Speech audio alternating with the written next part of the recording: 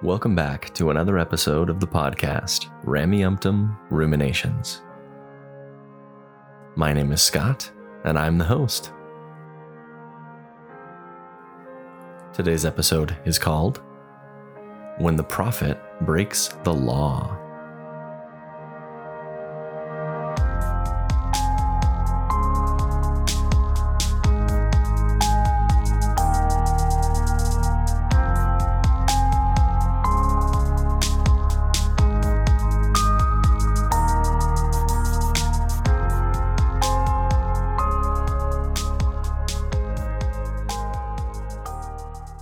Welcome back to another episode of the podcast, Rameumptom, Ruminations. Today I want to discuss, and I know it's late, I'm sorry I'm late to the party, the Security and Exchange Commission and the charges against the LDS Church. I had a couple of interviews that were really important and I wanted to get those out. So I'm late to the discussion, I apologize, but I'm really excited to do an interesting comparison today. So the discussion is going to center around the investigation and the charges against the LDS Church, but I want to compare it to the story of Daniel and the lion's den. I thought it would be interesting to look at the church, the LDS Church today, and compare it to a Bible story where the prophet also broke the law, to kind of break down some of the differences between both of these stories. Before we jump into the episode, I want to do that shameless self-plug. I'll do it as quick as I can. If this content is something that you enjoy, if you like listening to me ramble on, or you like listening to some of the guests that I brought onto the show, please consider becoming a monthly recurring donor to the podcast. $1, $2, just whatever, or a one-time donation. Whatever you can give, I greatly appreciate it. And if it's something that you're not financially able to do, no pressure. Just leave a review, 5 stars, or 5 stars, or really only 5-star reviews. Share it with your friends, your family. I really appreciate you guys getting the word out for me. Thank you so much. The idea that I'm looking for is to understand if there is precedent in the scriptures for the church or a prophet to break the law of the land, and then to examine whether or not these charges from the SEC and the actions of the church over the last 20 years would fit into that same category of an acceptable motive to break the laws of the land. I'm not going to really cover the historical background of the book of Daniel. Well, maybe I'll say a couple of things here. It's not included in the section of the Old Testament with the rest of the prophets. This I'm taking from the Bart Ehrman blog, and I'll read a quote here. The composition of the Old Testament, the prophets section, had already been solidified and accepted as scripture when the book of Daniel was written. And so over time, the book of Daniel was eventually accepted as scripture and then put in near the end of the Old Testament, the version of it that the Christians use. So the composition of the book of Daniel most probably happened during the Maccabean Revolution. This is like 160 BCE. The writings in it are... Most scholars, when they read this and they study this, they don't look at it as a historical document of things that actually happened. It was written much too late for that to be the case. The book of Daniel is considered to be one of the earliest apocalyptic books that we have. An apocalyptic book is like a genre of writing. Typically, they are visions of the end times or visions of future events that will happen, revealed to the writer through a heavenly visitor or an angel. The other major apocalyptic literature in the Bible as we have it today is the book of Revelation and also Matthew 24. And then there's some others, First Enoch, Fourth Ezra, Apocalypse of Abraham. You've got the Apocalypse of Peter. There's a bunch of them that didn't make it into the canon that were also apocalypses. I'm going on a tangent. I apologize. We're going to jump back into the subject. Many of us are familiar with the story of Daniel, so I'm not going to dive too deep into this. I just want to read a couple of passages to refresh our memories as we make this comparison between Daniel breaking the law and the LDS Church today breaking the law. Daniel 6 starts out describing the scenario. He is one of the advisors to King Darius. There's a bunch of other people also working as advisors. And Daniel, being a man of God, upstanding, righteous, great guy, he sets himself apart, and Darius favors him and really relies on his advice. And in verse 4, these other administrators, they're trying to find fault with Daniel to make it so that he's out of favor with the king, and they can't find anything. So they devise this plan. Verse 5, finally these men said, "We will never find any basis for charges against this man Daniel unless it has something to do with the laws of his God." Verse 6, so the administrators and satraps went as a group to the king and said, "May King Darius live forever. The royal administrators, prefects, satraps, advisors, and governors have all agreed that the king should issue an edict and enforce the decree that anyone who prays to any god or human being during the next 30 days, except to you, Your Majesty, shall be thrown in the lion's den." Darius agrees. He puts it into writing. He sends it out. We know the story. Daniel's caught praying. He gets thrown in the lion's den because he was praying to his God when there was a decree that for those 30 days you were not allowed to pray to anybody other than King Darius. Daniel's thrown in the lion's den. King Darius doesn't want to do it, but he does eventually throw him in, and he says in verse 16, "May your God whom you serve continually rescue you." They bring a stone, they close it, and we know the rest of the story. The lions do not eat Daniel while he's in the den. Why bring this up at all? I think this is a fascinating comparison to the modern church today. And it highlights one of the problems that I don't think a believer could reconcile easily with these SEC allegations or charges against the LDS Church. Comparing this story, Daniel is told here that he cannot pray to God. He cannot pray and observe his religious practices, but he does them anyway. I want to jump over to Doctrine and Covenants to see how maybe the church might explain why it was okay for Daniel in this situation to break the laws of the land. So Doctrine and Covenants 134 verse 4 says, "We believe that religion is instituted of God and that men are amenable to him and to him only for the exercise of it, unless their religious opinions prompt them to infringe upon the rights and liberties of others. But we do not believe that human law has a right to interfere in prescribing rules of worship to bind the consciences of men, nor dictate forms for public or private devotion.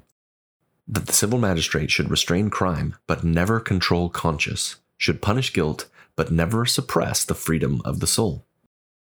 So Doctrine and Covenants 134:4 explicitly says that it is an overstep for a government to dictate the way an individual can worship. Daniel clearly breaking a law and getting punished for it, but it is a law that infringes upon his rights to have a relationship with God, or his rights to worship, however his conscience dictates him. So this is a case where it would be acceptable, according to the LDS doctrine, for a prophet to break the law. For a prophet to say, look, these laws are wrong. I'm not going to follow them. And be a good example of it. This is him standing for his rights as an individual. Cool. Great. Now, let's compare that to the SEC charges against the LDS Church. When the LDS Church here has broken the laws of the land, is there any sort of scriptural justification for the behaviors that they have done? I can't pretend to know what the motives are of the LDS Church, but we can look at their actions. And again, the story of Daniel probably wasn't a real person. I can't pretend to know what his motives were, but we can infer from the story that maybe that his personal rights to observe his religion were being infringed. And perhaps he was justified in breaking this law. Then in the story, God protects him, and it's a happily ever after. How does that differ from the SEC charges today? I'm going to read a couple of paragraphs from the U.S. Securities and Exchange Commission from their press release on February 21st of 2023, just so we can get a little context of exactly what happened. The SEC's order finds that from 1997 through 2019, Ensign Peak failed to file Forms 13F, the forms on which investment managers are required to disclose the value of certain securities that they manage. According to the order, the church was concerned that disclosures of its portfolio, which by 2018 grew to approximately $32 billion, would lead to negative consequences. To obscure the amount of the church's portfolio, and with the church's knowledge and approval, Ensign Peak created 13 shell LLCs, ostensibly with locations throughout the U.S., and filed Forms 13F in the names of these LLCs rather than in Ensign Peak's name. The order finds that Ensign Peak maintained investment discretion over all relevant securities, that it controlled the shell companies, and then directed nominee business managers, most of whom were employed by the church, to sign the commission filings. The shell LLC's Form 13F misstated, among other things, that the LLCs had sole investment and voting discretion over the securities. In reality, the SEC's order finds Ensign Peak retained control over all investment and voting decisions. For me, the key statements here are with the church's knowledge and approval. The church's knowledge and approval. What does it mean by that? With the prophet, the first presidency, the quorum of the 12 apostles, with their approval, they hid this money.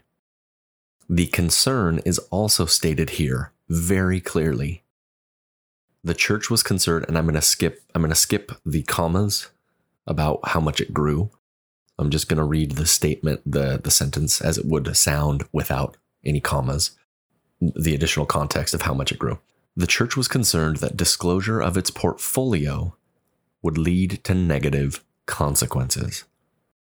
So I'll read the full sentence so you can hear what the full sentence was. But according to the order, the church was concerned that disclosure of its portfolio, which by 2018 grew to approximately $32 billion, would lead to negative consequences. Church leadership, the prophet, was concerned that if the world at large knew just how much money they had, there would be negative consequences. This was their motive for creating these shell companies.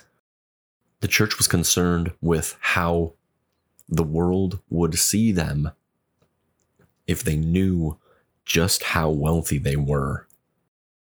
And from that motive, they broke the law and failed to file these Forms 13F. And not only that, it says that for these shell companies, they filled in that these shell companies were managing these funds when it was actually being fully managed by Ensign Peak.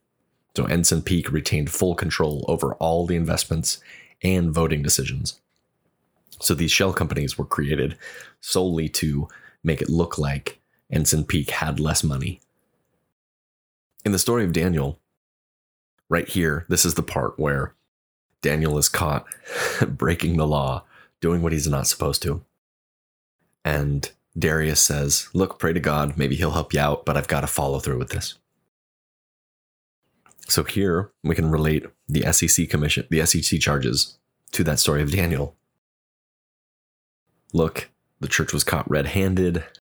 They've been lying. They've been obfuscating how much money they have, and now they've been charged with breaking the law. Now, did they pray to get out of it? Comparing this directly to the Daniel story, this is where Russell M. Nelson would get down on his knees, pray to God, say, look, I broke the law, but I was doing it for the church. I was lying for the Lord. Please protect me in this. But this is not what happens later on in this article. So here's what it says. Ensign Peak agrees to settle the SEC's allegations that it violated Section 13F of the Securities Exchange Act of 1934 and Rule 13F-1 thereunder by failing to file Forms 13F and for misstating information on these forms. The church agreed to settle the SEC's allegation that it caused Ensign Peak's violation through its knowledge and approval of Ensign Peak's use of the shell LLCs. The church obfuscated this money, got a slap on the wrist, a fine, and the prophet and the church leadership, when it says the church here, it's referring to church leadership that's making these decisions. Russell M. Nelson, the first presidency, they agreed to settle because they broke the law. In my mind, there is a fascinating distinction between the story that I referenced earlier of Daniel breaking the law to pray to God and to express his religion when he was being controlled in the story to not be able to pray for a month. Comparing that to this, where the laws that were broken had nothing to do with any sort of religious freedom. These were laws that dictate how information is disclosed and how these forms that they're supposed to file are done in a proper way. And the church intentionally misled the Securities and Exchange Commission when they filed these forms. They lied to protect the good name of the church, if you will. If this were written in scripture, if we are going to make a book of Russell M. Nelson that talks about his time as the prophet of the church, and this story about the SEC charges against the church make it in there, how much different does that look compared to the story of Daniel? The key distinction between these two examples of breaking the laws is that one is motivated by a desire to express someone's religious ideas and beliefs. And the other is motivated by maintaining the good name of the church. So the question I want to ask to maybe leave off on this discussion is, why does God need the prophet to lie to maintain the good name of the church? Does knowing the truth about the funds held by the church in their portfolios, does knowing that tarnish the name of God or the name of the church? The LDS Church has not had financial transparency for a very, very long time.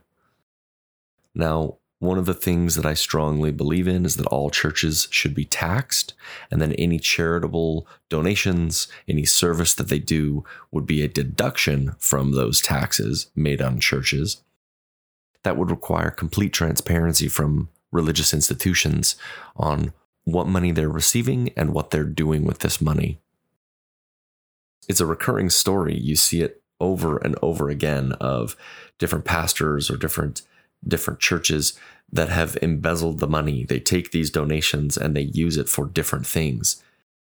It's in the movies. These stories are in the newspapers all the time. There was a recent movie 2 years ago, The Eyes of Tammy Faye, with Andrew Garfield and Jessica Chastain, that followed the Jim and Tammy Faye Baker. These are recurring things that happen.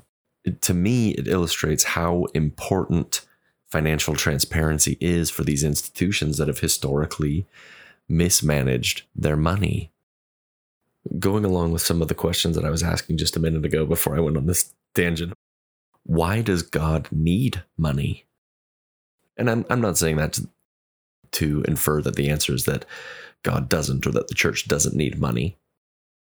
The church has to pay for electricity and water rights, and they have to buy land for facilities. I'm not trying to say that there are zero expenses.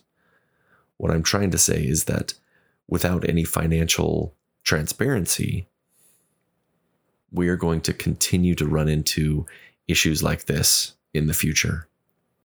I want to compare this to a New Testament passage from the lips of Jesus. And this is Matthew 19, verse 21. It's a famous verse. It relates perfectly to the allegations against the church. Matthew 19, verse 21. Jesus answered, "If you want to be perfect, go, sell your possessions, give to the poor, and you will have treasure in heaven. Then come follow me." For as hard as I've looked, I haven't found any passages, I haven't found any quotes from Jesus where he talks about forming shell companies and obfuscating money so that the followers of Christ don't find out just how much money that Christ has. The leaders of the church are not theologians. They are businessmen, and they are running a business. All the evidence, all of their behaviors point to that conclusion. They are running a business. They are running this church as if it were a business. Thanks for listening to the episode today. Quick tangent. I'm going to throw this in at the end. I just finished watching The Last of Us. The finale aired a couple weeks ago. It's one of my favorite video games, and the storytelling is just superb. If you're looking for a good show, go check out The Last of Us. I will say content warning, it's really graphic. There's strong language, but it is an emotional journey. One of my favorite aspects of The Last of Us series, both the first and the second video game and now this show, is they intentionally flip standard ideas on their head. Concepts such as the hero going through and killing a bunch of bad guys to save the day. And they tell the same story that's told through so many other mediums, but they tell it through a lens that makes you really uncomfortable with the reality of that sort of a story. And I love it. Anyway, great storytelling. Go check it out. It's an awesome show. For the next week or so, I want to stay on this topic of the SEC charges against the church. And there's a lot more that I want to flesh out and discuss in the next couple of weeks. So if you've got any comments, if you've got any thoughts about it, hey, reach out, send me a message through YouTube, Facebook, or to my email. And let's start the conversation, because I think there's so much that we can unpack. And the thesis for these next couple of episodes is that last statement that I just made. The LDS Church is a business. It is being run and operated as if it were a business. Be sure to comment. Be sure to engage in the discussion. And as I do sometimes, I'll highlight some of my favorite comments or some of my favorite interactions that we've had through these discussions. So wherever you find yourself out there, chasing a toddler that you're trying to potty train, trying to make sure that she gets to the toilet so that you don't have to clean the floors again, I hope that you have an excellent day. Yes, my wife and I are potty training our youngest right now.